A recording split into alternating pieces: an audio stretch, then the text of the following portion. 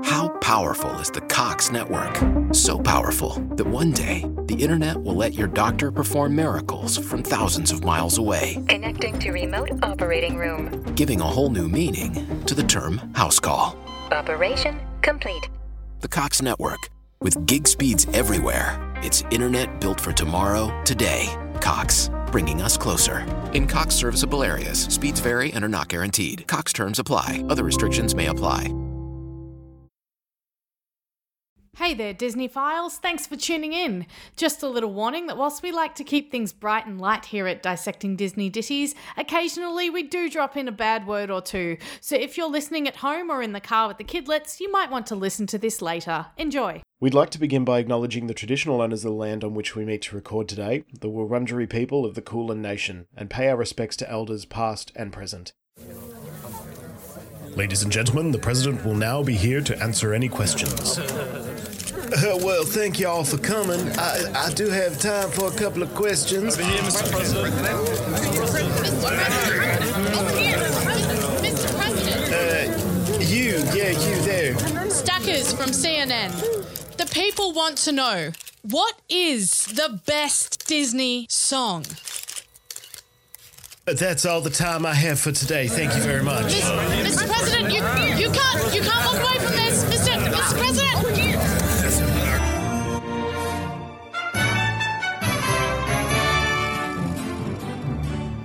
Hello, and welcome to Dissecting Disney Ditties with Stackers and Will. I'm Stackers.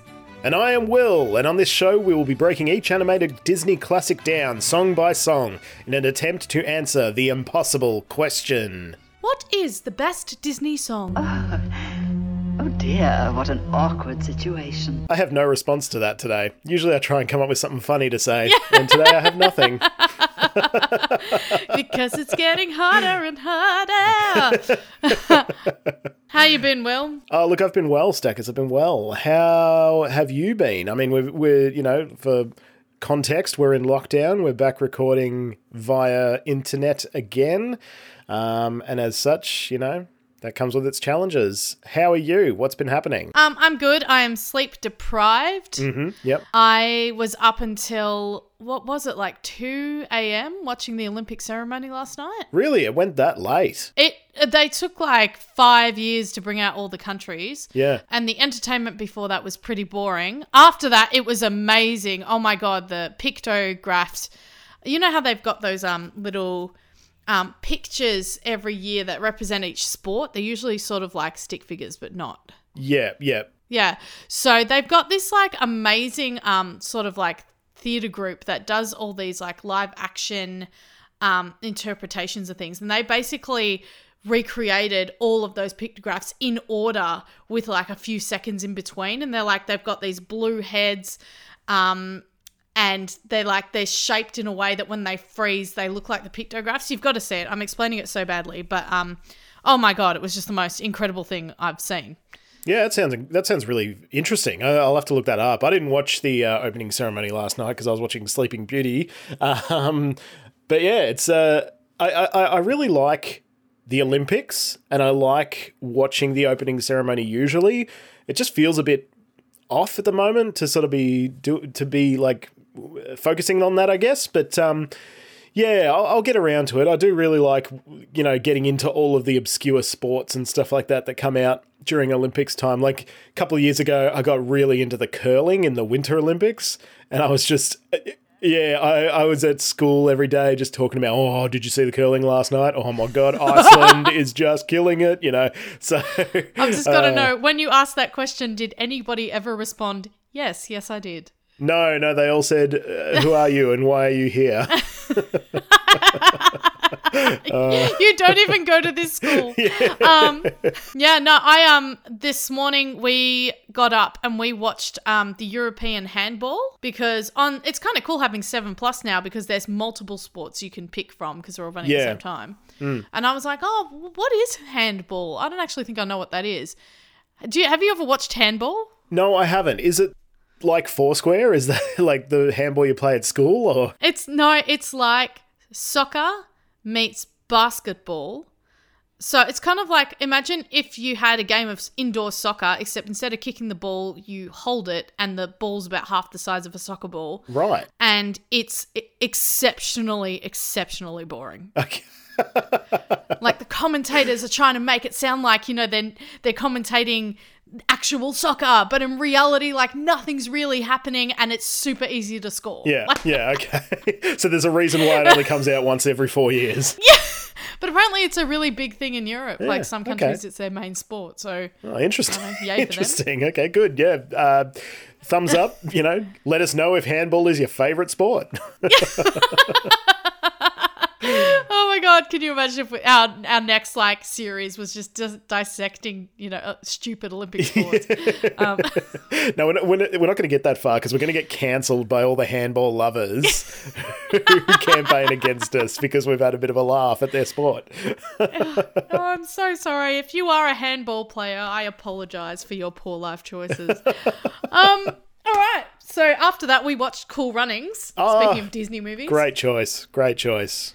Still one of my favourite movies. I remember in grade 5, we were the only classroom with an air conditioner. Mm-hmm. We were in a new portable. Yep. And so it was a super hot day and they got the other grade 5 classes to cram into our room and we watched Cool Runnings. And I still remember that. It was the first time I'd ever seen it. I've seen it about 50 times since then. And it's still one of my favourite movies. I don't think I've ever had a bad time with Cool Runnings. I don't think it's possible to have a bad time with Cool Runnings. Sunker's like the best Disney character ever. You can't not have a good time with that movie. Yeah, absolutely. Him and his lucky egg. Yeah.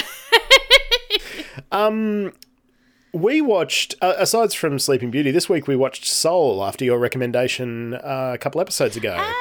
Yeah, it was... How'd it go?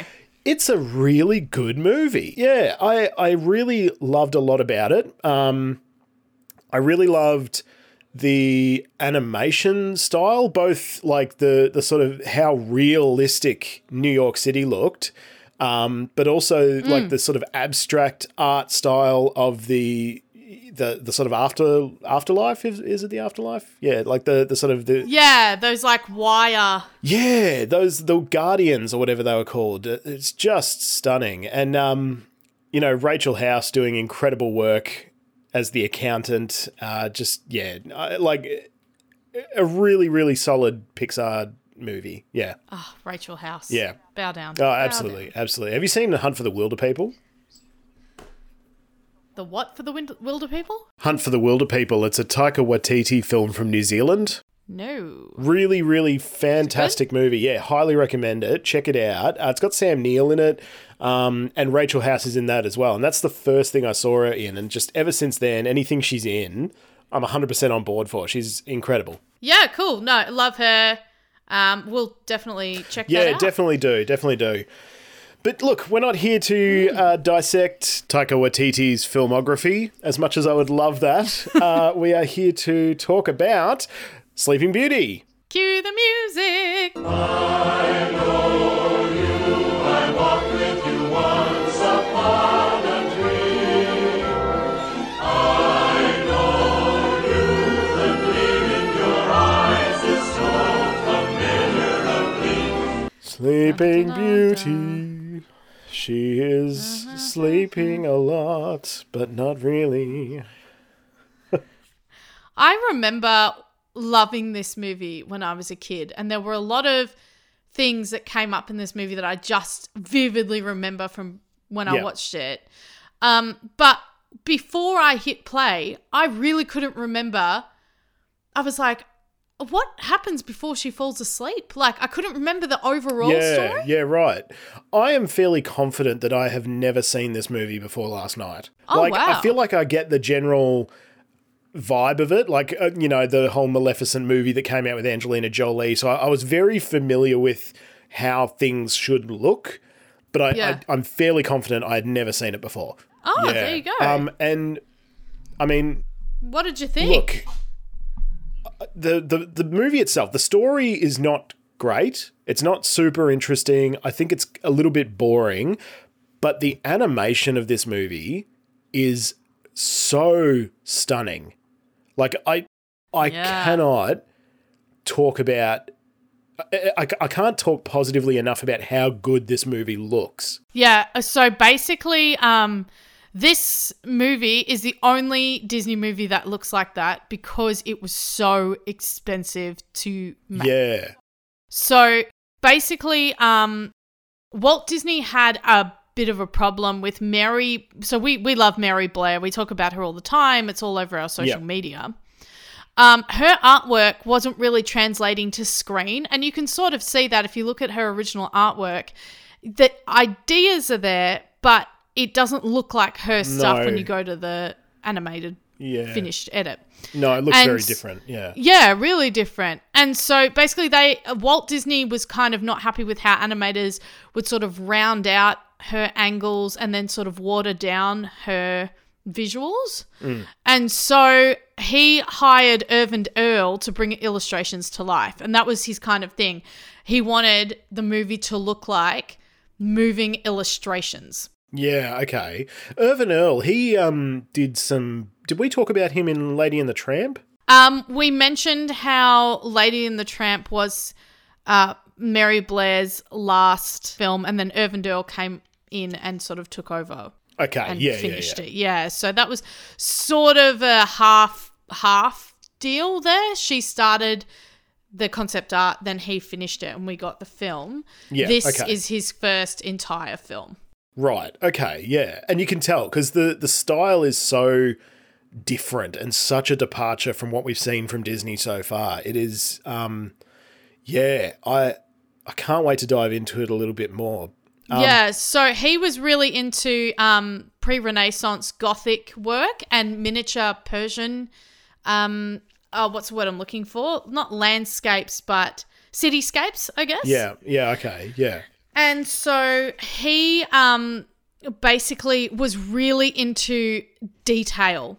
So if you look at the detail in these backgrounds compared to any backgrounds that were in previous films, you'll notice there is just so much more detail in here.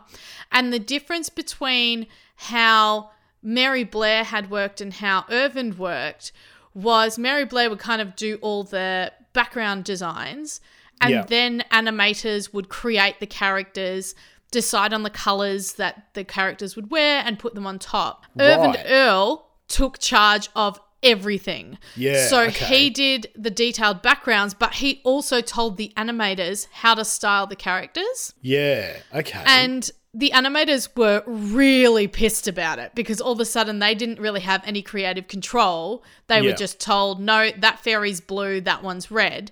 And they didn't really like it because they felt they were having a lot of trouble making the characters stand out. And it is really interesting. There was one scene where I think it's the two kings, Hubert and Philip. Yeah. And they're wearing red, orange, and blue, I think. And you look at the background and the entire background is red, orange, and blue as well in detail. Yeah. And I think that's like one of the main things that animators had tried to avoid is you want your characters to pop, so you can't really have similar colors in the background. Yeah. Whereas because of this style of artwork, especially this pre-Renaissance Gothic, which is a lot of like religious figures and, you know, old kings and queens. Yeah. You look at that and there really is usually a sort of set color palette that is used in those artworks. And that's what Irvin Earl was going for. Therefore, the characters had the same colors as their backgrounds a lot. And it made them really hard to pop. Yeah, okay. And so they basically complained. They went to Walt Disney. So we're still in the age of the 9 old men here who basically did all the animations for about 30 years. Yeah. And they said, you know, basically, what the fuck? Like, he's not letting us do anything that we want to do. And Disney fully backed him and was like, nope, I completely trust him. You got to do whatever he says. Because for this film, Walt Disney wanted the style to be the main feature of the film. He was so keen on the visuals being the feature of this film. Yeah, and that's a really smart choice because, like I said, this movie looks so good. Oh, yeah.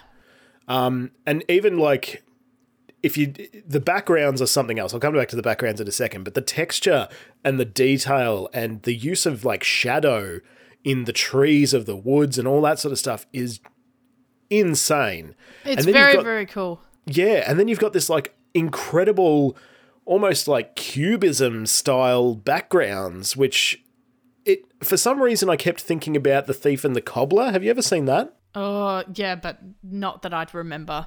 Yeah, look, it's not stylistically similar. It's very stylistically different, but some of the shapes and stuff like that just made me think about that movie.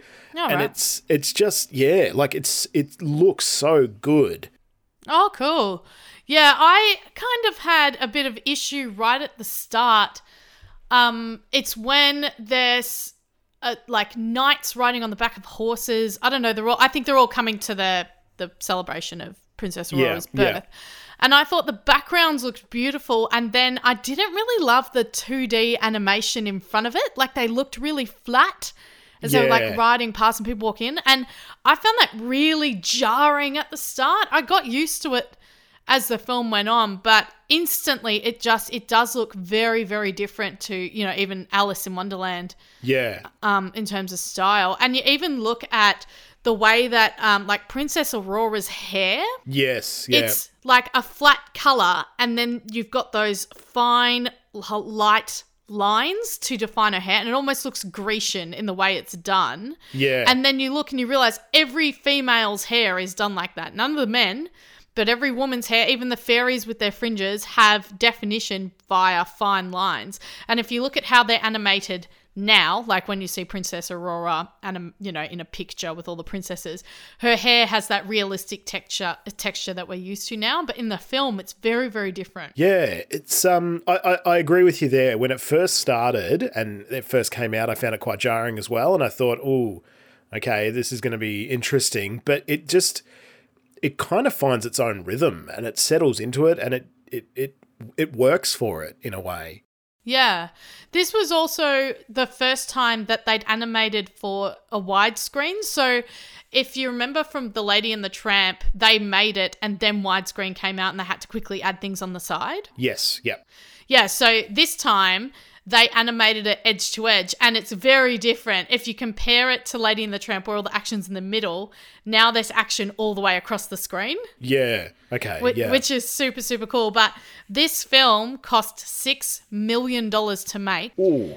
And when it came out, this was a huge, huge hit. And at the time, it was the second highest grossing film of all time, second to Ben-Hur. So it was a massive, massive hit. Wow. But because it cost $6 million to make, it didn't actually make its money back because it only made just over $5 million in the box office. Wow, okay. And so Disney said, no more. We're not doing that. Like, yeah.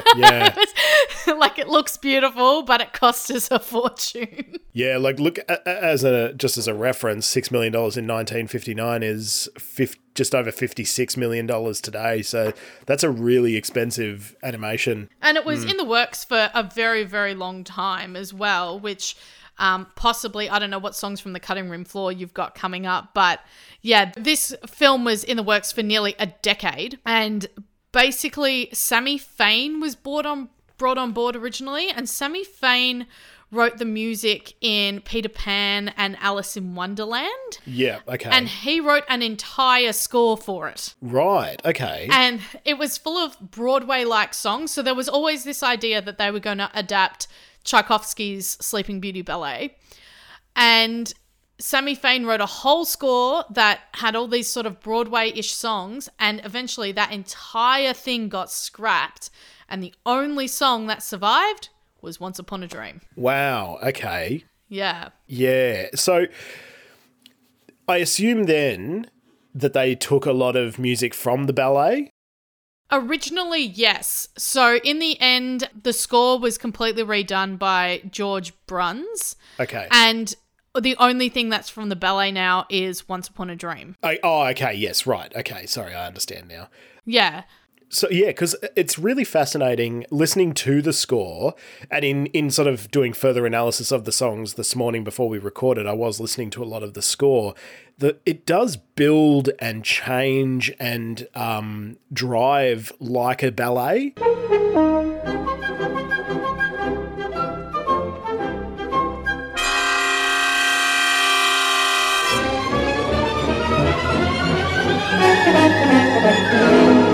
Like there's so many times when like tempo will suddenly change or like the tone will suddenly change that makes me think of a ballet or a symphony or something like that where they're telling this story through music and I'm assuming dance as well. Like it feels like a ballet. So when that came up at the start saying, you know, based on the Tchaikovsky ballet, I was wondering how much of the music they took from the ballet, but that's interesting. Okay. Yeah, it ended up being more the story of the ballet that they stole, not the music. So yeah, Once Upon a Dream is directly from the ballet. Oh, like inverted commas, directly from the ballet.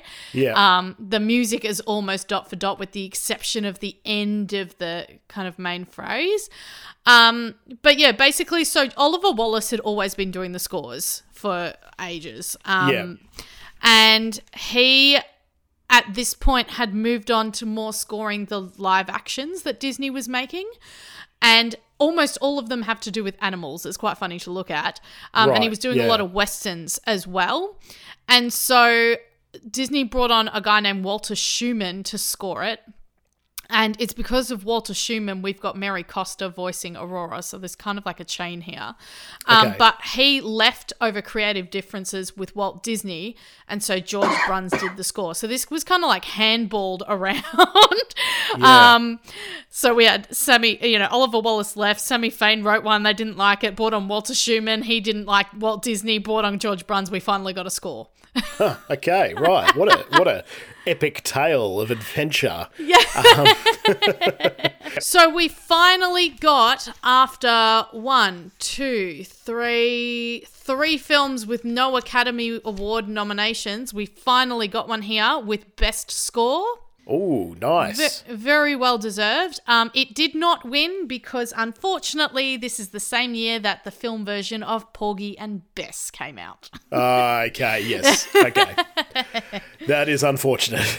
Yeah. All right, Stackers. So before you jump into Stats from Stackers, which I know everyone's waiting to listen to, I would like to introduce a new segment called Dissecting Disney Dranks.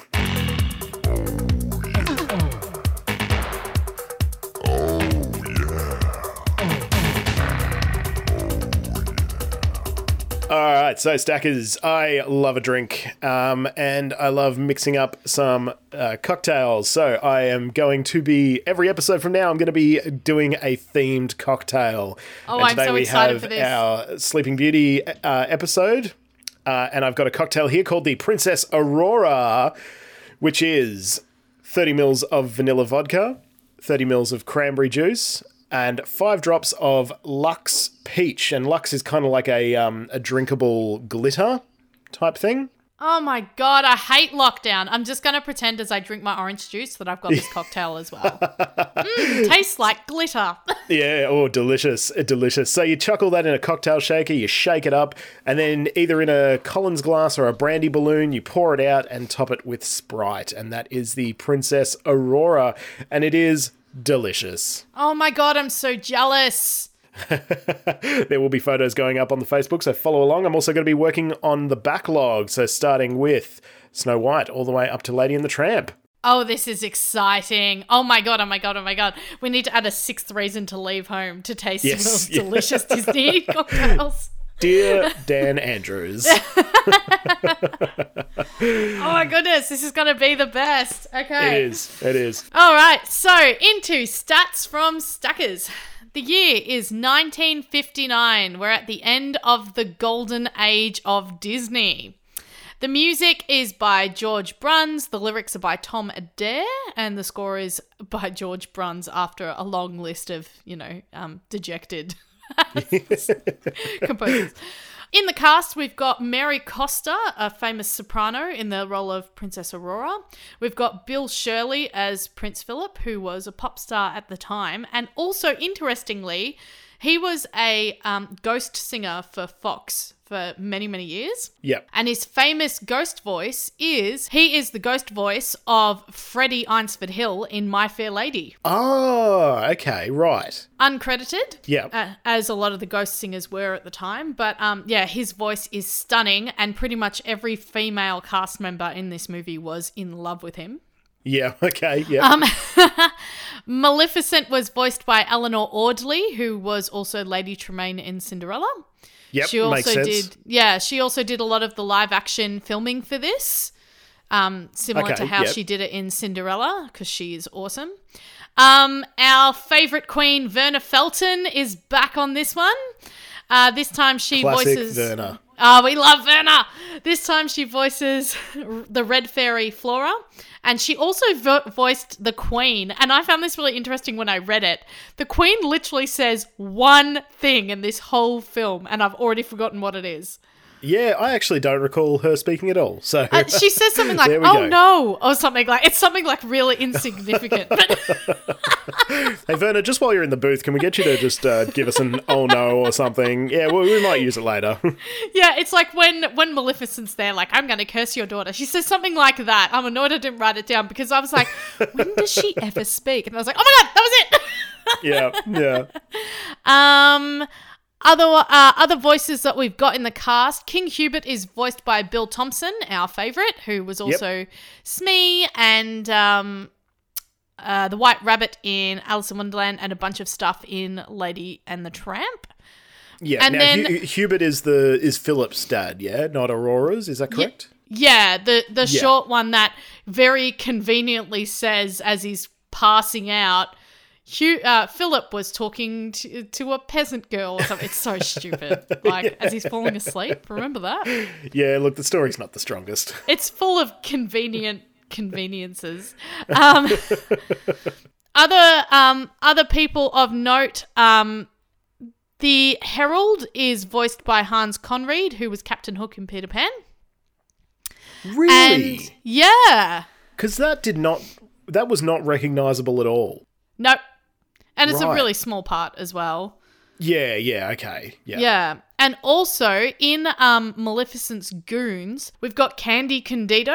Do you remember who he was? Yeah, he was the... was he Chief... Yeah. He's okay. the Indian Yeah. chief. And you Yeah. can hear it straight away because he's got that incredibly low voice. It is an incredible bass. Yeah. He only speaks in like one scene, but I was like, yep, that's the voice. Yeah. And he's also got a spot in my heart because he's the apple tree in The Wizard of Oz. Yes. Yeah. It's funny because in the last episode we did of Lady and the Tramp, Verna Felton was Aunt Sarah, and I was like, she basically is the Red Fairy. I honestly did not realise she is the Red Fairy in Sleeping Beauty. Yeah, there we go. That was a total coincidence. I was just like, she's basically the Red Fairy. And then I watched it, I was like, oh my God, she is the Red Fairy. There is nothing that woman cannot do. We love her. We do. love her. So, most famous song from this movie was Once Upon a Dream, probably because there's only 3 songs in this film, so there's not much to pick from. Yeah, I'd never seen this movie before, but even in movies that I'm fairly certain I haven't seen or haven't seen in a long time, I still remember songs from it because they've at least existed in the sort of larger stratosphere of Disney. Yeah. None of these songs were recognizable at all. Yeah, even when I was writing the list, apart from Once Upon a Dream, I was like, I don't know what these other 2 songs are. Yeah. One is called Scumps. So you don't remember the 1959 banger Scumps? Scumps. Oh, jeez. Okay, time for the synopsis.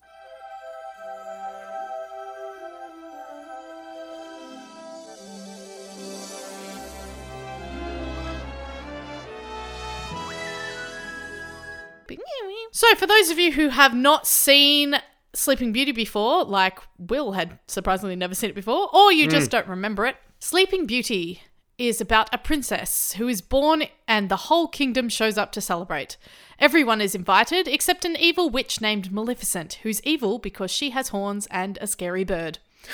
A typical woman scorned, Maleficent curses the baby to die on her 16th birthday from pricking her finger on a spindle. The king responds by having all spindles burnt, condemning the whole kingdom to live naked for the next 16 years.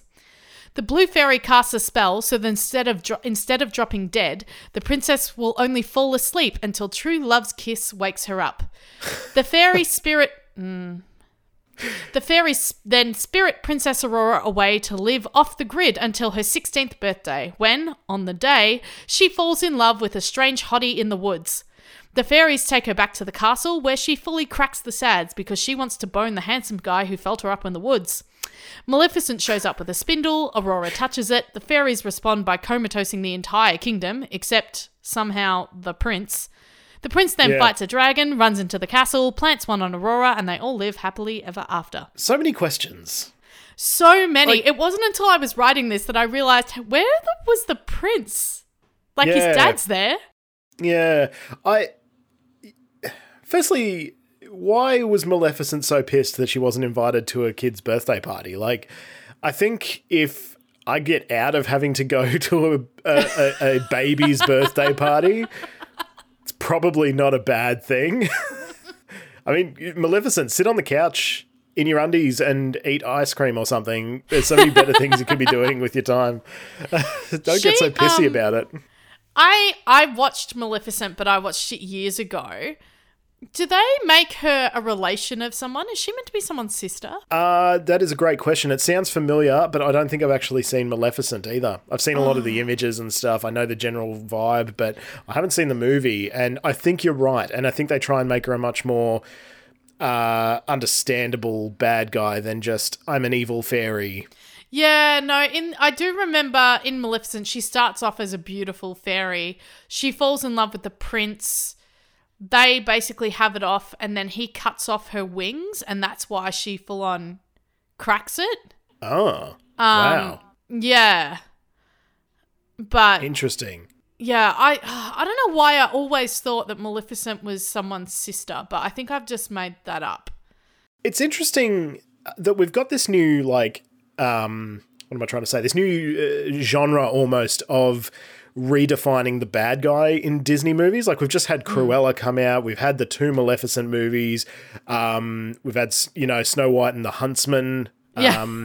It surprises me, and I might be wrong in this, but is Maleficent the first of the, aside from Snow White and the Huntsman, is Maleficent the first bad guy to get her own movie? I believe so. I think it was a pretty big deal when it came out. Yeah, it's such a strange choice because Maleficent is very memorable in terms of her look, but in terms of like being a effective villain, she doesn't do a lot. No. So to give her own movie, I feel is a really interesting and strange choice. She is a really big part of the Disneyland universe. Yeah. So they've had things where Maleficent, has cursed Disneyland on like Halloween. So they use her a lot. I think because there's no other really cool villains. Like Captain Hook is just a person. No one wants to see the crone from Snow White, really. Yeah. I mean, there's some good animal bad guys, but I guess they're probably tricky to do in a Disneyland context. Yeah. And like, I know we've got the evil queen from Snow White when she's in queen form, but she's not really in that form for much. Maleficent is just kind of a really cool badass and the only real one that stands out from this era of Disney. So she became, a really big part of the Disneyland theme parks, and she just kind of has remained that way. Yeah, okay. She is kind of hot. Yeah, she is kind of hot, and I guess that kind of helps propel the reason to make a movie about it.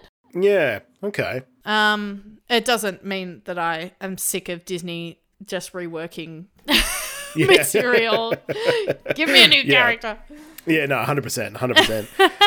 The other major question I had from this movie, from this point, just while we're talking about the kid's birthday party, is if the blue fairy could make this curse change, I've got so that many it's issues. just it's so that she just doesn't die.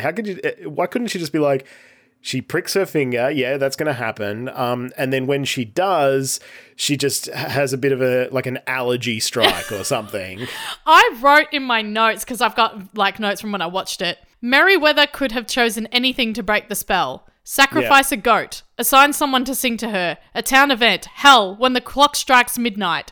But no, she hangs Aurora's life on the chance that someone will fall in love and kiss a dead girl. Meriwether the dumbass. Really? That's what you went with. That's what you went with. Far out. Good times. Good times. And like, if she didn't just happen to meet the prince the day they take her back to the castle, does that mean just that's it? Like, Yeah. Yeah. And why weren't they encouraging some sort of relationship if that was their backup? Like, if they didn't I mean, I know that this decision came after that, but if they didn't trust themselves enough to not stop it completely and just change the death to, you know, falling asleep, then why didn't they encourage a relationship as a backup? She comes home and says she's met this handsome guy. Okay, cool. Yeah, is it true love? Awesome. Let's foster that and blossom that a little bit. yeah, I also don't understand why they didn't take her back the day after her 16th birthday. Yeah, so strange. Like, if the prophecy is when the sun sets on her 16th birthday, why not take her back the next day, you morons? Yeah, the fairies are not very effective in this. I know that they like rescue the prince after he has to listen to Maleficent's amateur slam poetry, but there's just, yeah, they make some strange choices. Yeah, I hate the whole pink blue dress fight after, you know, they've been really clear we've got to shut all the windows and be really careful, and then of all people for Flora to get engaged in this stupid battle over the dress. Yeah, I know. And then when they kind of end up with this mess where the dress is kind of blue and pink and it's all messy, and Flora says, now look what you've done, like it's ruined. Yeah. Just magic it yellow, dude. Yeah, Like- if only there was something we could do to fix this. It's just, I have so many issues with this. And you will have even more issues with it after you read the original synopsis. All right, let's jump into it. Hang on, I've got it here. Was so much fun to write. Do you know nothing about the original story, do you? No, I don't. Okay, so the Disney movie is based on this and the Grimm's Brothers fairy tale, which I'll just explain the Grimm's Brothers bit after this, but this is the legit original story. Now, I've just looked at the name here. Is this the same original writer as Pinocchio? Giambattista Basile? Interesting. All right, here we go. The OG fairy tale. Okay. Sun, Moon and Talia was written by Giambattista Basile in 1634. Once upon a time, a rich white dude had a daughter named Talia. When she was born, he called on a bunch of dudes to predict her future. They gathered and concluded that one day she would be in great danger from a splinter of flax. Oh no, not a splinter of flax. Nowadays, that would simply call for an EpiPen, but this is the 17th century Italy, so this calls for a ban of all this flax-related, all the flax-related objects in his house. One day, Talia is old enough to have boobs, and she sees a woman outside her window spinning thread. She calls the woman over and asks if she can give spinning a whirl, and immediately copped some flax under her fingernail and drops dead. Upon seeing this, the woman freaks out and runs away. It actually then says, and she is still running today, or something after that. Like, okay. Yeah, all right, yeah. Oh no, someone died. I'm just going to run forever. And also, like, how boring is 17th century Italy if you just look out a window, see someone spinning some thread and go, oh, hello. Oh, boy. A rich white dude hears about his dead daughter. The rich white dude hears about his dead daughter and decides that instead of burying her like a normal person, he will instead sit her upon a velvet throne in one of his many mansions under a canopy of silk to decompose and die sitting up. He then closes the door and Craig David's his way out of there. I'm walking away. Yeah, wonderful reference. I love it. Completely normal decision to make. Jesus. After a bit of time has passed, a king is strolling by the mansion with a raven that flies through an open window. In an attempt to get his bird back, he breaks into the house and finds the dead but surprisingly still intact Talia. Seeing this beautifully preserved corpse, oh God, where is this going? He springs an instant boner and carries her rigor mortis-filled ass to bed to have sex with her. Oh my God, yes, I read that right. Fuck.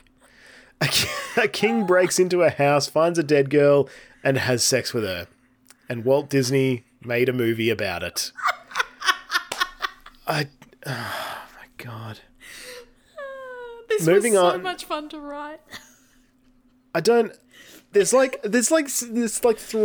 three more sections. I don't. God. It gets worse. Moving on to 9 months later, Talia's dearly departed vagina somehow births 2 healthy young children. Some fairies rock up and dump the babies on Talia's bone-dry breasts before they peace out.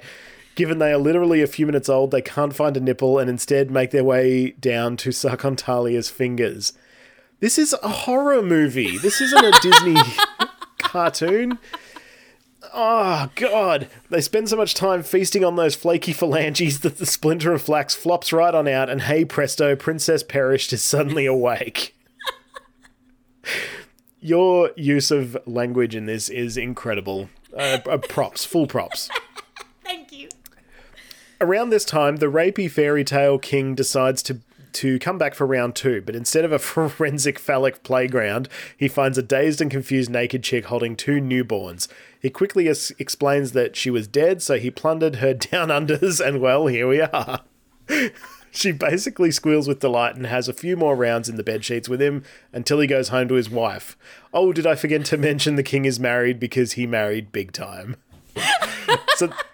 Jesus Christ. So the queen is getting hella pissed because the king keeps calling out for Talia, Sun and Moon in his sleep. Yes, the kids are named Sun and Moon, like Miss Saigon, but more rapey. But she calls upon a servant and promises him a bunch of shiny stuff if he can find out who this Talia bitch is. The servant comes back with news of Talia and the queen's 2 shiny new stepchildren, so she tells him to go back and request the children be sent to the palace.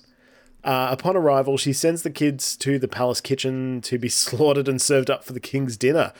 Fucking brutal. The cook is all, but they are so cute, and instead slaughters 2 lambs. The king eats up the food, queen is all, you're eating your kids, but in riddle form, so he doesn't cotton on. She's upset that she didn't get the reaction she wanted, so calls for Talia to come to the palace under the guise that the king has asked for her. Horny Talia shows up full of joy, only to face the wrath of the queen, who literally calls her a bitch and threatens to take her down. Talia is all, your husband raped me in my sleep, but the queen doesn't want a bar of it, demands Talia strip naked, and then sentences our poor resurrected princess to the pyre. The king rushes out and is all, no, don't kill my sexy side dish, and instead has the queen fried to a crisp. The kids and Talia rush out for a cuddle, Talia marries the king, and this weird little family lives happily ever after, ending on this super fucked proverb: those whom fortune favours find good luck even in their sleep. The end. Far out. What? Yeah. Imagine that. You wake up, you've been dead, and this guy goes, I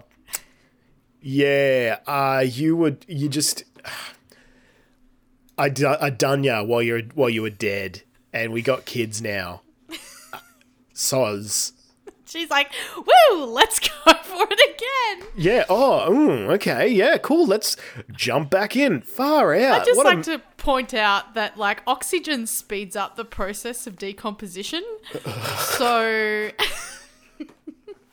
Yeah, 9 months of decomposition, even if she is growing children somehow, is a lot of time. Oh, man, so much of that makes me feel physically ill. Giambattista Basile, please don't come back. No, he didn't write Pinocchio. That was Carlo Conditi. Oh, sorry. I swear I've heard that name before. Let me just quickly look it up. Oh, Cinderella. Ah, okay. He wrote the earliest known European version of Cinderella. So the Disney version is based on that book and the Grimm's Brothers version and the ballet.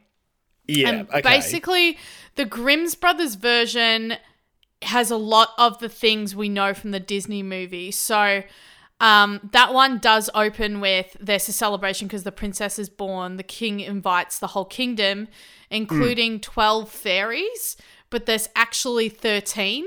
And so the 13th one shows up being like, why didn't you invite me? And curses the baby to die on her 16th birthday by pricking her finger on a spindle. Right, yeah.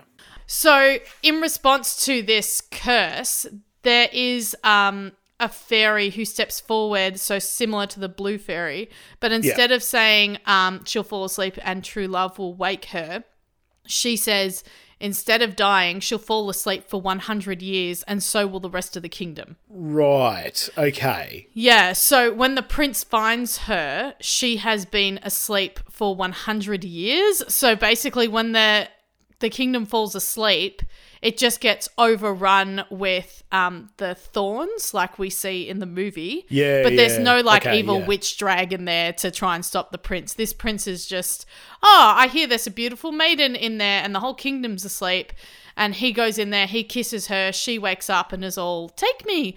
And and then when the whole kingdom wakes up, the story ends with something about how other people who came to the kingdom were just shocked by their fashion because they were wearing clothes from 100 years ago. What is this horseless cart you're driving? And the closing line, I love the closing line of Grimm's Fairy Tales. This one is, they were equally astonished at the dress of the visitors, and no wonder, for in this 100 years the fashions had changed. The prince, however, did not care for this. He loved the princess for herself and not for her dress. Oh, that's so kind of him. But it's like, it's okay. He didn't care what she was wearing. He just loved her. Yeah. Oh, all right. Yeah. I mean, I don't know a lot about the 1800s. Maybe fashion was a big indicator of whether you should date someone. But even so, he just loves her for who she is. He has no idea who she is. She was asleep. Yeah, that too. I don't know why I focused on the fashion and not that point, but yeah. I don't even think he knows her name. He's like, but he's still, I love you, regardless of your weird old dress. Marry me. I love you for who you are. Oh, that's good, because I'm actually a Nazi, so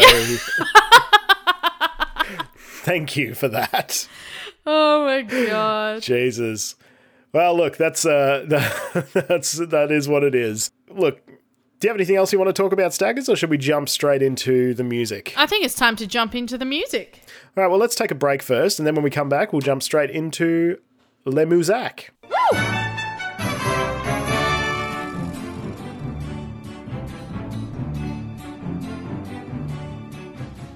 Hey there, Disney Bandits. We'd like to take a moment to thank all of our Patreons for their continued support. Without you, we couldn't make the show, so thank you, every one of you. If you'd like to contribute to making the show the best it can possibly be, you can find us at patreon.com/dissectingdisney. And there you can get some cool stuff like access to our new monthly bonus episodes. July's bonus episode was a discussion of Cinderella 2 and 3, the direct-to-DVD sequels to Cinderella from 2002 and 2007. And August's episode is going to be Return to Neverland 2, and most likely talk into a bit of a discussion about Hook as well, given that they are both direct sequels to Disney's Peter Pan. If you're not in a position to support us on Patreon, the best thing you could do is just tell your friends about us. Tell them what we're doing here. Tell them we're trying to find the answer to the impossible question. Also, if you like hearing my voice, you can find it on another podcast, Tabletop Unknown, where we discuss and playtest tabletop role-playing games that aren't Dungeons & Dragons. We've just finished Season 4 with Bubble Gumshoe and are gearing up to a self-running system in Season 5 with Fiasco. Alright, back to the show.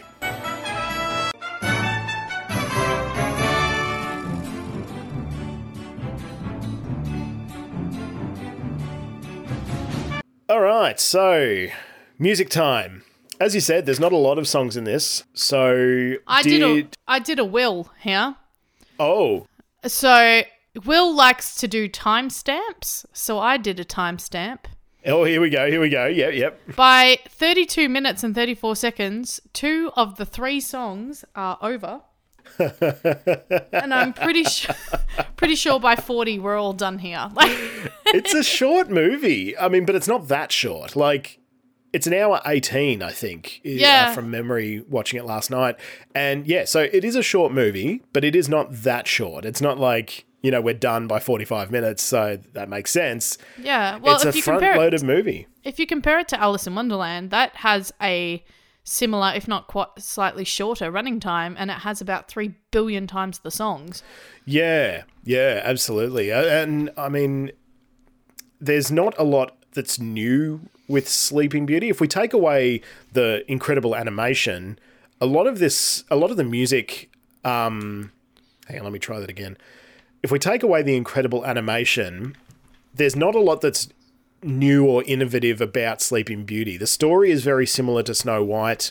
There's, the whole fairy godmother-esque type figures from Cinderella. It's very similar to the other sort of two major Disney princess, in quotation marks, films that we've had up until now. So that sort of, I feel that extends to a lot of the music as well. Like, I think that Once Upon a Dream, I Wonder sounds a lot like I'm Wishing. Yeah. So, yeah. I completely agree with that. So there's a few factors. Peter Pan and Lady and the Tramp weren't incredible hits compared to something like Cinderella. Yeah. And so once again, we've gone back to what worked. Our most successful films have been Snow White, Cinderella. They're both about damsels in distress, innocent young women with pretty voices. Let's make another one. Yeah. And also, now that Disneyland is open, Walt Disney's focus is now shifting into running Disneyland and also live actions. We're starting to get a lot more live actions now because we're moving into the 60s. Yeah, and so okay. the focus and care on the music side of things in terms of producing hit songs has really shifted away. Yeah. And doesn't come back for quite a while, which is why the last film, the songs were written by Peggy Lee. Like, there isn't like, we're not getting Tin Pan Alley songwriters anymore to try and churn out massive hits. Yeah. Peggy Lee's a pop star, but the focus isn't sort of on creating these incredible like Disney-like hits. Like, the music in The Lady and the Tramp is so different. So, and it doesn't really have that Disney sound compared to, other things. I don't know what I'm saying. I've gone on a total tangent. No. I get where you're going with it. It does seem like a strange choice though, because with Disneyland opening, you would think that he would want more music to sort of fill out the park. Yeah, I mean, we've got When You Wish Upon a Star, so we're done here. Yeah. Let's put that on repeat. Pay the guy who owns the rights, and then let's just. Yeah, that's right. We don't own that song. Yeah. Yeah. So, all right. Well, let's jump into the first song then. Let's start at the very beginning, shall we? Which is a song that no one, I'm sure, remembers, called I Wonder. Hail to Princess Aurora comes first. Hail to what?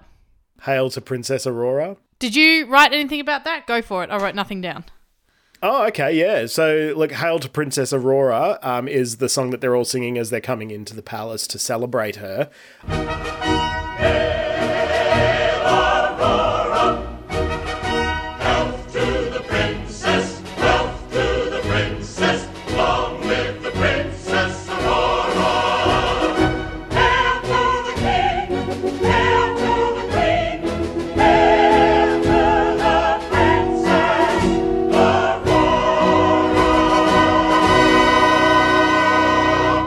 And I actually thought it was kind of interesting as a song.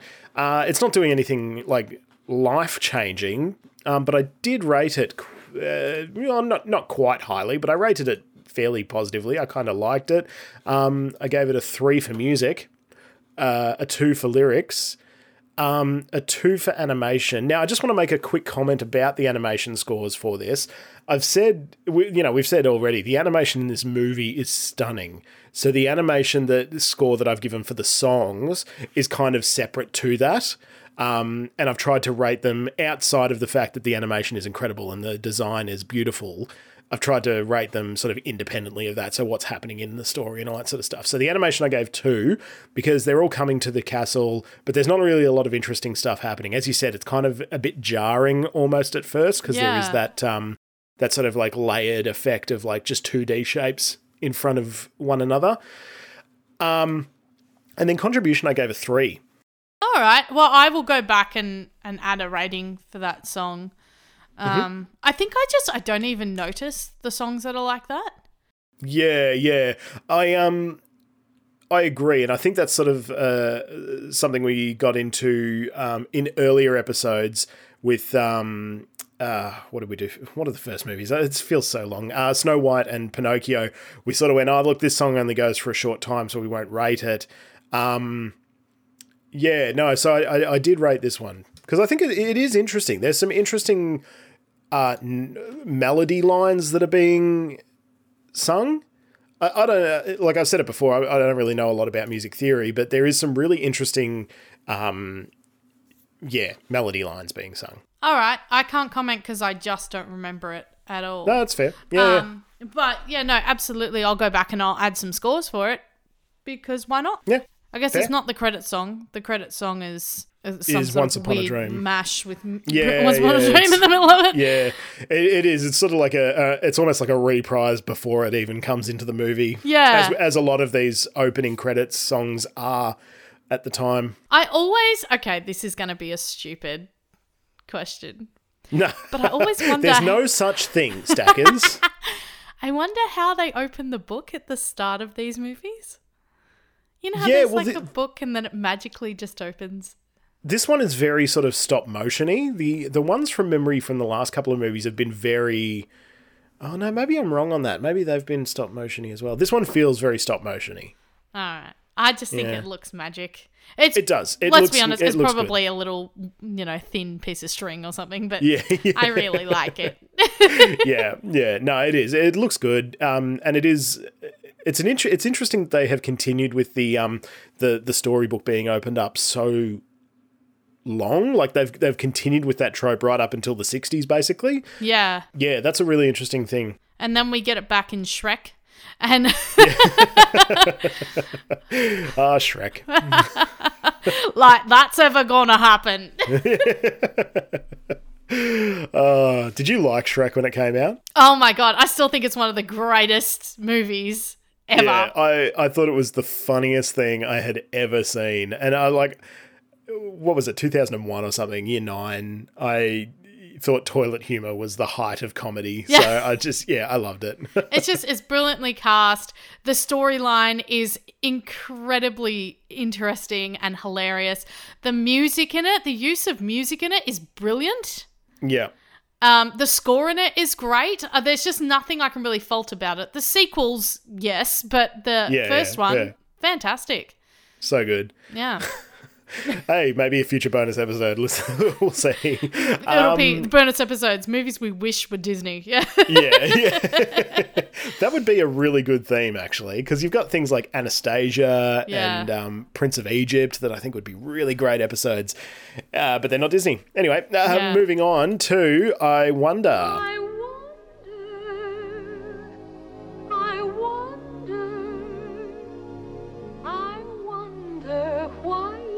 Little bird has a someone to sing to, sweet things to. As I said, this song reminds me a lot of I'm Wishing from Snow White, and it just kind of bored me a lot. I didn't rate it super poorly, but I didn't really rate it super well either. What did you give it, Stackers? I gave it a 3 for music. I think musically this stuff is just so pretty. I gave it a 1.5 for lyrics because I had very similar things to you. I just thought it's a very I'm Wishing style song. Animation, I gave this a 1. And contribution, I gave 1.5 because I don't think this song really needs to be there. No, it doesn't. It seems to just serve as a bridge between Aurora, or Rose as they call her, in the cottage to Rose encountering the prince. Yeah. And it doesn't... I think musically it's really interesting. I adore the cadenza at the start. That's the only bit I really think needs to be there.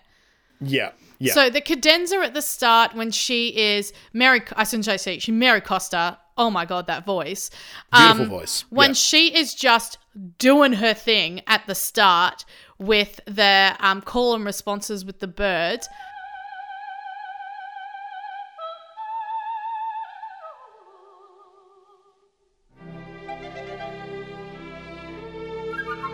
Incredible. And I think that is enough to prick the ears up of the prince and get him over there, and then we can go into Once Upon a Dream, because I think the song doesn't do anything. She actually does hit a bung note in the middle of it. And oh, does she? I didn't hear it. Yeah, one of her, I wonder, the bottom note is flat. I wonder. But the but the cadenza at the start is stunning. Yeah. No, it is. It's even though it reminds me of I'm Wishing, it is more interesting than I'm Wishing, and I think it's because of what you're saying, that like Mary Costa, obviously stunning voice, and yeah, where she's just sort of doing her thing at the start. Yeah, really, really beautiful. She was only 22 years old when she recorded this. Wow. Yeah. So she met Walter Schumann when she was a teenager, and Walter Schumann is the one that was brought on to do the score and then left because him and Walt Disney didn't get along.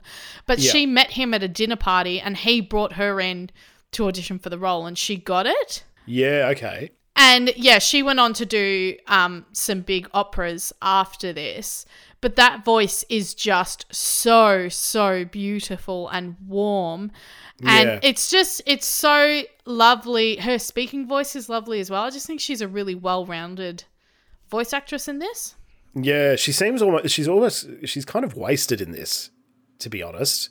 Because she's given a few moments to really shine, and I think that's clear that we both really love her voice. But it's a shame that there's not more memorable songs for her to sing, or that she hasn't lasted the test of time as well as Adriana Caselotti, who I think also has a nice voice as well, but I think that Mary Costa kind of blows her out of the water a little bit. Yeah, and Adriana Caselotti seems like, Snow White is more iconic. And I guess it's just because Snow White is in the film for about 3/4, I would say, before she falls asleep, whereas Aurora is a baby, and then we don't see her for ages, and then she finally appears. She's 16, sings 2 songs back to back, and bang, she's asleep. So she's not really in the movie that much. Yeah, true. Yeah. Well, look, I rated I Wonder with... I was quite similar to you, actually. I rated it at a 3 for music, a 1 for lyrics, a 2 for animation, and a 2 for contribution. Yeah, great. I found an interesting little tidbit about Mary Costa. So she is still alive. She turned 90 last year.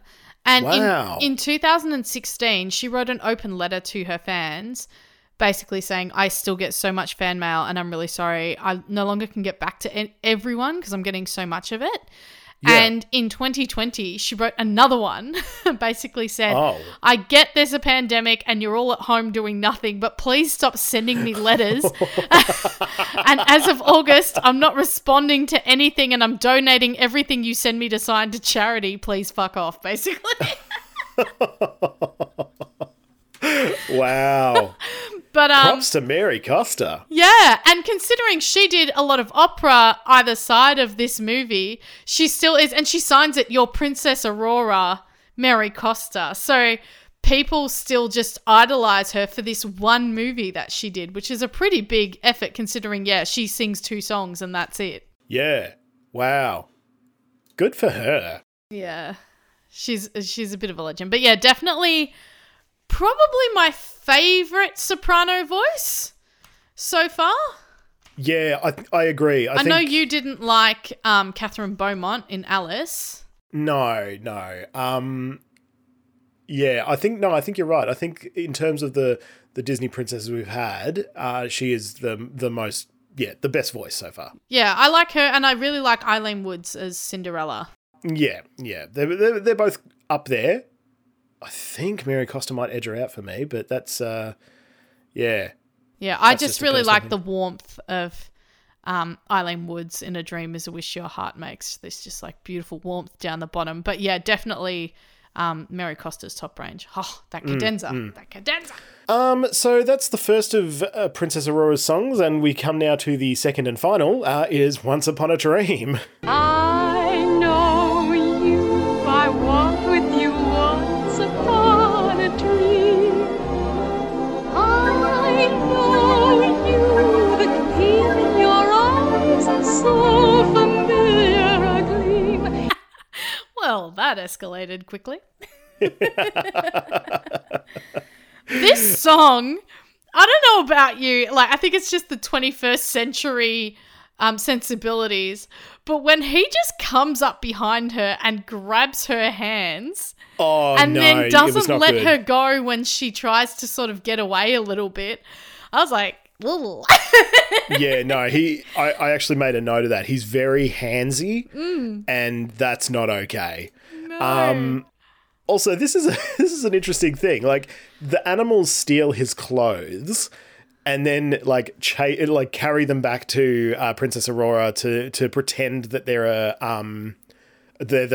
the prince and they're dancing with her. Just imagine you're the prince and you come across some bitch in the woods who's dancing with animals that are wearing your clothes.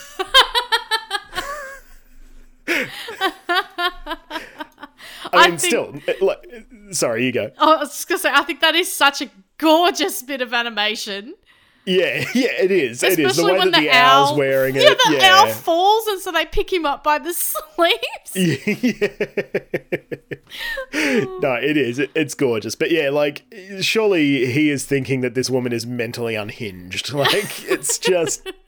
Oh, God. But he gets very handsy and that's not okay. Super handsy. What did you give this song? I really liked this song. However, whenever I hear Once Upon a Dream, all I think about is Anthony Warlow singing the Jekyll and Hyde soundtrack. Once upon a dream, I conceived a perfect plan. So yeah, but I mean, that hasn't affected it at all. But I really liked this song. And I really liked the melody lines. It does some interesting things with, I think it's this song. It does some interesting things with like expectations of where you expect a sentence to end, but then it sort of continues on a little bit in a way that I think Hamilton does really well. So I gave it a 4 for music, a 2 for lyrics, a 2 for actually, no, I'm going to up that to a 3 for animation because I think the dancing with the animals is really, really fun and stunning. And I gave it a 2 for contribution. Awesome. I gave this a 4 for music. Mm-hmm. And that's 4 points for Tchaikovsky being amazing. Yeah. And this score is very, despite the fact it's just that song that's survived the whole idea of adapting the ballet. This entire score is very derivative of Tchaikovsky's work. So Tchaikovsky did the Sleeping Beauty ballet and more famously the Nutcracker ballet. Yes. And it's just that super indulgent, overly romanticized orchestration. This score actually, they actually flew. Could I say actually one more time, please? Actually, for this score, they flew the entire orchestra over to Germany to record this in stereo. Oh, wow. So just adding to the budgetary requirements, they went to this massive recording studio in Germany to record this, which is why the orchestrations sound incredibly lush. If you compare this to my previous probably favorite orchestration is Pinocchio, but if you play them side by side, Sleeping Beauty in terms of quality, sound quality, eats it alive. Yeah, 100%. It is stunning. I gave this 4 for music. I gave it 3.5 for lyrics.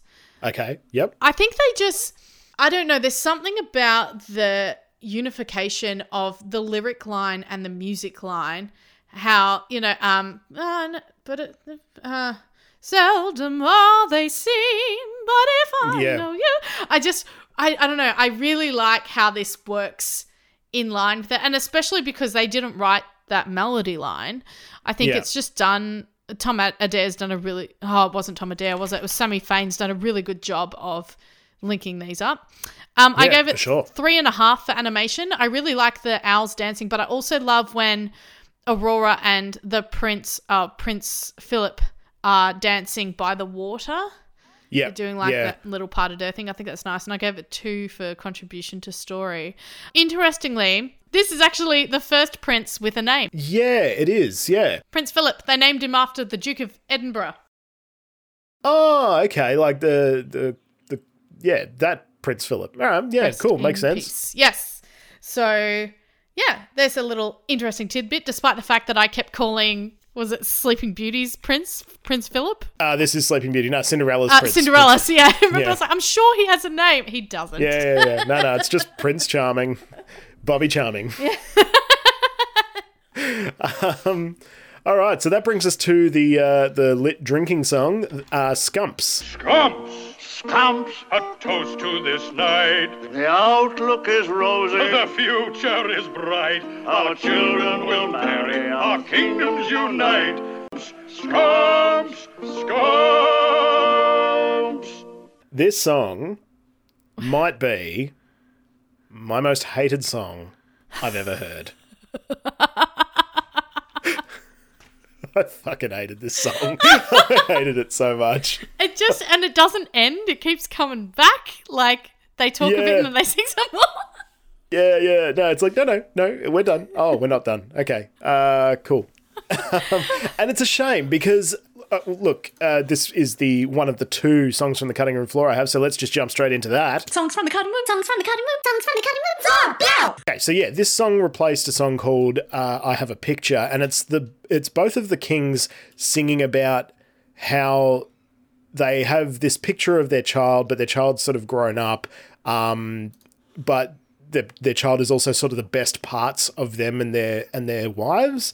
And I just think it's really quite nice. But here's a little bit of it here. She's really the living picture of my wife, as you plainly see. Though most people say that day after day, she's the picture of me. That is a beautiful representation of what we were saying before, or what I was saying before, about how Sammy Fain had written this beautiful Broadway-esque score that they cut. Yeah, it is. It's very different to the rest of the score. But it sits really well next to Once Upon a Dream. Yeah, it does. Yeah. Yeah, and it does give the kings more interesting things to think about them. Like, it gives them more interesting characterization that they actually care and remember about, you know, their kids being children and they're grown up now and all this sort of stuff. I think it's a really, really lovely song. It's not as pretty. Yeah, like, it's not the fun drinking song that I'm sure they were hoping Scumps was going to be, but it is just, it's really nice. I really like it, and I think it's a real shame that they cut it. Yeah, I almost wish I could hear what that would have all sounded like if Sammy Fain had been left to do what he'd done with it. Yeah. I really do like Once Upon a Dream, and I really like what you just played. So yeah, interesting choices were made here. Yeah, 100%, and it's just I won't go into it much more, but it's just a shame. Yeah, I think it's a shame because, like I said, I hated the Scumps. I hated it. So what did you give Scumps? Let's get ready for some big numbers here. Yeah. I gave it a 1 for music. Yeah. A 0 for lyrics. A 0 for animation. Oh wow. Sorry, no, I gave it a 1 for animation and a 0 for contribution. Well, I was slightly less harsh. I Okay. gave it a 1 for music and a 1 for lyrics. I gave it 3.5 for animation. I really love the jester in this. Yeah, okay, I can see that. Yeah. I think it is absolutely hilarious how, and I know he sort of does the in-between bits when they're in between singing, but the way that he gets lit off the wine, drinking it out of his lute. And he's asleep under the table with his head stuck in the lute. It kills me. It kills me. So, yeah, I gave it 3.5 there. Contribution, I gave 1 because I just did not understand what was happening. Yeah, so I actually had to look up what scumps means because I had no idea. But it turns out scump is taken from a Swedish word called skumpa, which is Swedish for champagne. Oh. Or like not directly translated to champagne, but like frothing wine or sparkling wine or something like that. So they're clearly drinking red wine. Yeah, which I think is interesting that they've then gone, because this movie doesn't feel like it's set in Sweden. Like usually we can, place a time period and a sort of like stylistic place. This doesn't feel like it's styled out of Sweden. So the fact that they've used a Swedish word, I think, is very strange. Yeah, I think the artwork feels pretty Italian. But yeah, and very medieval as well. Like it's, and I mean, that's not to say Sweden wasn't medieval at one point in time, but like it feels like a very familiar medieval representation. So I find that interesting and strange. Well, yeah, it looks like they're drinking just squashed red grapes, but yeah. Oh, good times. The lit party song. You got to have one. Yeah, it just.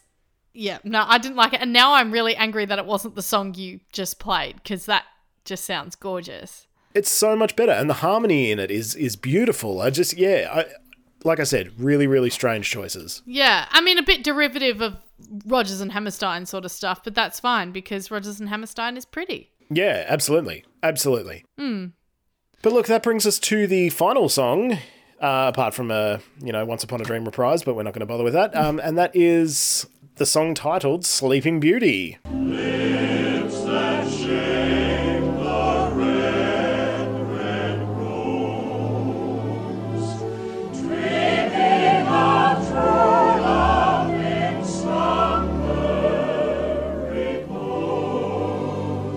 Look, this song was, aside from being kind of boring, I didn't hate it. I thought it was interesting things were happening as well. The fairies putting the kingdom to sleep and all that sort of stuff.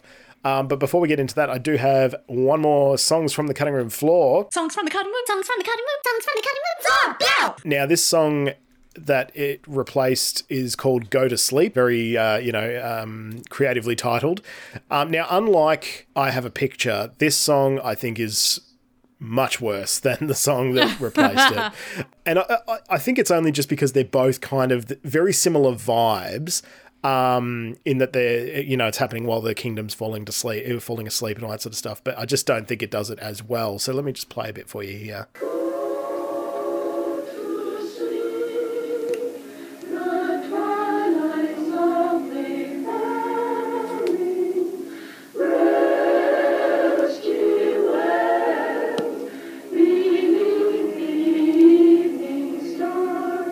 Isn't that the song that's in the film? No, and that's what I mean. Like they are very, very similar, but no, they're different songs. Oh. So I don't actually know why they've decided to change this song. Maybe because it is just a bit more boring and someone has pointed that out because they are so stylistically similar that it's not the complete change that we had from I Have a Picture to Scumps, so I just think that is just... Go to Sleep is just Sleeping Beauty, but a bit worse. It's like the first draft almost. So I'm glad that they have changed it to Sleeping Beauty, but still not the best song in the show by a long stretch. But it's not horrible. It's just kind of blah. I think. No, agreed. I found the song that did make it in the film, Sleeping Beauty, I think it's okay. I mean, it sort of does it, I want to say it's like exposition, even though we already know what's going to happen. Yeah. But it's like, you're beautiful and one day you'll dream of your prince and one day the prince will come and wake you up, so it's all good. Yeah, the lyrics are not great and that got the harshest In terms of this song, that's what I rated the lowest because, they're not great lyrics and, they are just very exposition-y, describing exactly what has happened, exactly what's going to happen and what we know already going into it. So, it's very redundant lyrics. What did you give this one? Yeah, okay. So I gave it a 2 for music. I gave it a 1 for lyrics. I gave it a 3 for animation. Yeah. And I gave it a 3 for contribution. All right, cool. Yeah. I gave it a 3 for music. I really like the choral arrangement in this.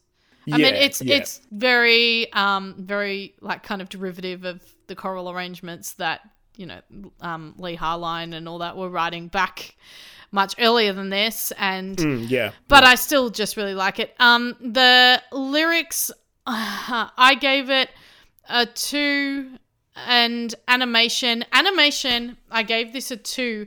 I got really angry that the townsfolk are all excited because Princess Aurora is going to appear. Yeah. But when the fairies go to put them to sleep, they're all standing completely still. They're just normal, yeah. And no one's moving. Business as usual. Yeah, so people are, it's like, I don't understand why no one's moving when they go to put them to sleep. They're all just standing there facing this like wall that they think she's going to appear at the top of, but no one's moving. There's no more celebration. It's like they're preempting that they're going to fall asleep, and I didn't like that. No, that's completely fair. Yeah, when they go outside, it already looks like it's dark, and it already looks like they should be asleep. Like it's sort of the animation preempts the action. Yeah. And contribution, I gave it 1 because we already know all this stuff. No, that's fair. Yeah. Okay. No, absolutely, perfectly reasonable. Yeah, it's it just sort of this whole thing of the fairies put them to sleep bugs me because the king does say, I was just talking to Prince Philip. Yeah, overall really weak. The fairies' justification for their plans is very strange. Yeah. And because they're kind of the protagonists, even though it's about Princess Aurora, the fairies are really, I think, the protagonists in this. Yeah. Yeah, like we're exposed to their really strange reasoning a lot. So it's but yeah, look, it's I think overall it's not a terrible film. I think the animation is really stunning and worth people checking out, but in terms of impactful story and things like that, this isn't the film to be worrying about that. I agree. I think the story, if you literally just read what happens, it's stupid, but it is a visually very stunning movie. The score is stunning. The music in it for the most part is very, very beautiful. And there's just a lot of sort of interesting choices. The fairies fighting trust the musicians, really. The fairies fighting over the dress I always found amusing. I love the scene where she's making the cake. Yeah. And I laughed because when I am baking anything and I need a cup of something, I always go, cups. And I couldn't remember where I got that from. And it's from her, is it Fauna? Yeah, Fauna making the cake when she goes, 2 cups of flowers, cups. And then, oh my God, the way that she puts the eggs in their hole because she doesn't know to crack them and then pushes down and breaks the eggs. It is so funny for anyone who knows how to vaguely bake anything. Just watching all the mistakes work when she's measuring the flour, but when she takes the cup away, the flour's still pouring into the bowl. So there's probably about 5 times the amount of flour she needs in that cake.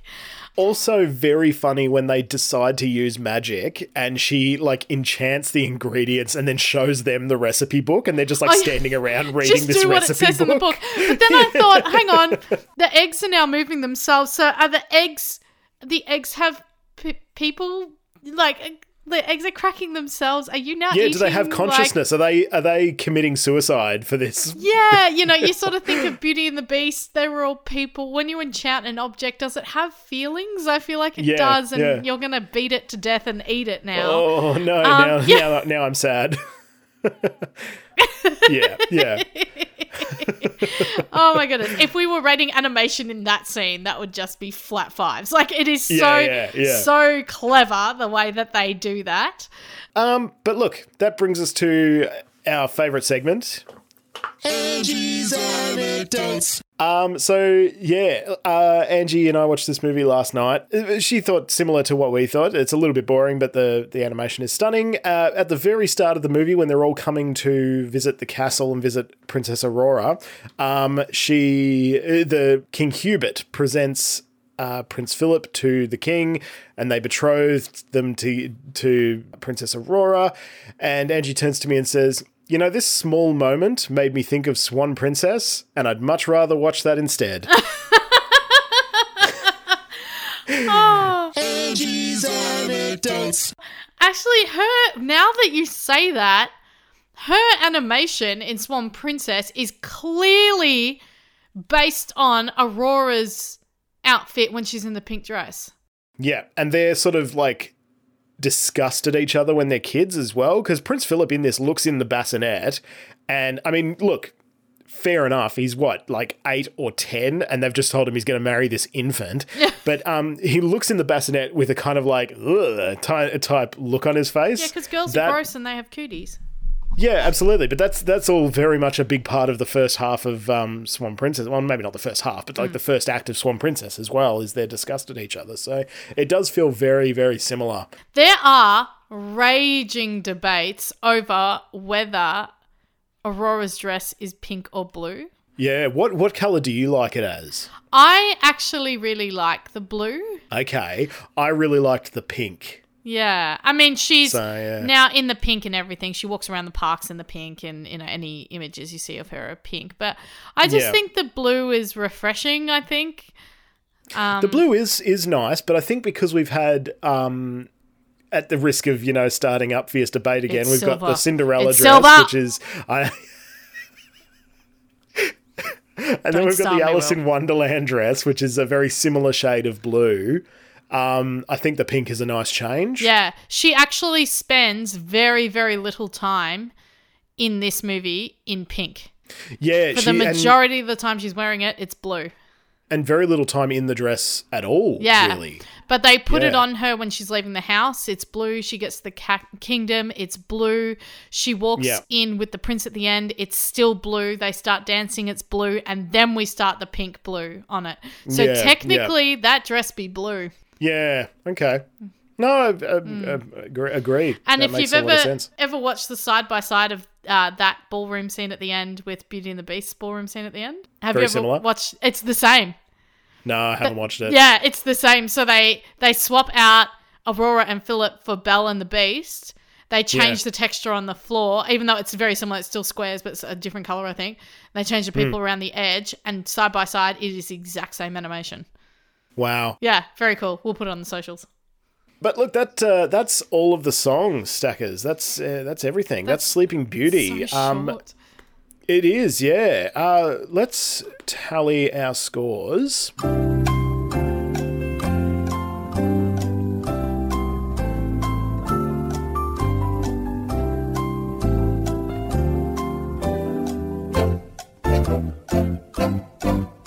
Okay, so we've tallied the scores, and Stackers, drumroll. It is... what's it called? Once Upon a Dream... Shit. Oh, you're a loser. Just play the song. I know you, I walked with you once upon a dream. I know you, the appeal in your eyes is so familiar a gleam. All right, Once Upon a Dream. There we go. Oh, jeez. What are we going to do with you? You know what? You just have to find someone else. I'm sorry. Yeah, you're fired. Looking for someone named Will to replace Will. All right. I don't think that was a surprise for anyone. And that really is one of the standout songs overall for me from the golden age of Disney as well. Yeah, I agree, I think. For me, personally, it's that, and then I mean, obviously we loved Walrus and the Carpenter, but I think the second start of The Ride is really stunning as well. Yeah. So I think those three are probably my top three, personally. Yeah, I think my top three, when we're just talking about songs by themselves so far, are probably, Once Upon a Dream, When You Wish Upon a Star, and Bella Notte. Cool. I just love Bella Notte. Like, really stunning songs all around. Like, we are lucky in that we're not having to listen to a lot that are drags. Like, even though there's songs that are a little bit boring and, you know, don't really fit the show all that well, or the movie all that well, they are generally really interesting songs, and there's some really beautiful ones in there too. So yeah, and I think what will happen, I mean, we know Walrus and the Carpenter is still the song to beat, and that's because it is an 8-minute, incredibly complex and wonderfully written song. But I think when we get maybe halfway through, so say we've done 20 movies or something, or maybe even when we get near the end, so we get, you know, to around the Frozen 2 mark, we may have to do a round where we give, you know, we get to pick 3 songs each to battle over some bonus points for to bring them up. Absolutely. You know, like songs that we feel should be higher on the list. You get 3, I get 3, we get to battle it out. Well, look, I know that we have often said on the podcast, and particularly in the earlier episodes, the way in which we scored changed, and we acknowledged that as we sort of became a little bit more experienced at this, because we're not professionals at this. We're just sort of doing what, you know, something that we love, and as we've sort of settled into this groove, we have changed how we're marking. So one thing we were talking about is doing like a bit of a retrospective look at maybe those first 4 or 5 films where we were settling in and sort of rescoring those. So that's certainly something to keep an eye on as well coming up. Yeah, so don't despair. If your song is sitting lower than you want it to be, although good luck if it's already down at like number 39. I don't want to hear from those people out there who are like, how dare they mark Scumps so low. All right, so Will, what's our next episode going to be about? Oh, look, next up, we dive right into the 60s with Glorious Technicolor and 101 Dalmatians. Straight away, I started singing He's a Tramp in my head. Wrong movie, already done. Wrong movie. Different dogs. Wrong movie. That's all right. We will see you guys in 2 weeks. Woo! See you then. Bye-bye. Bye.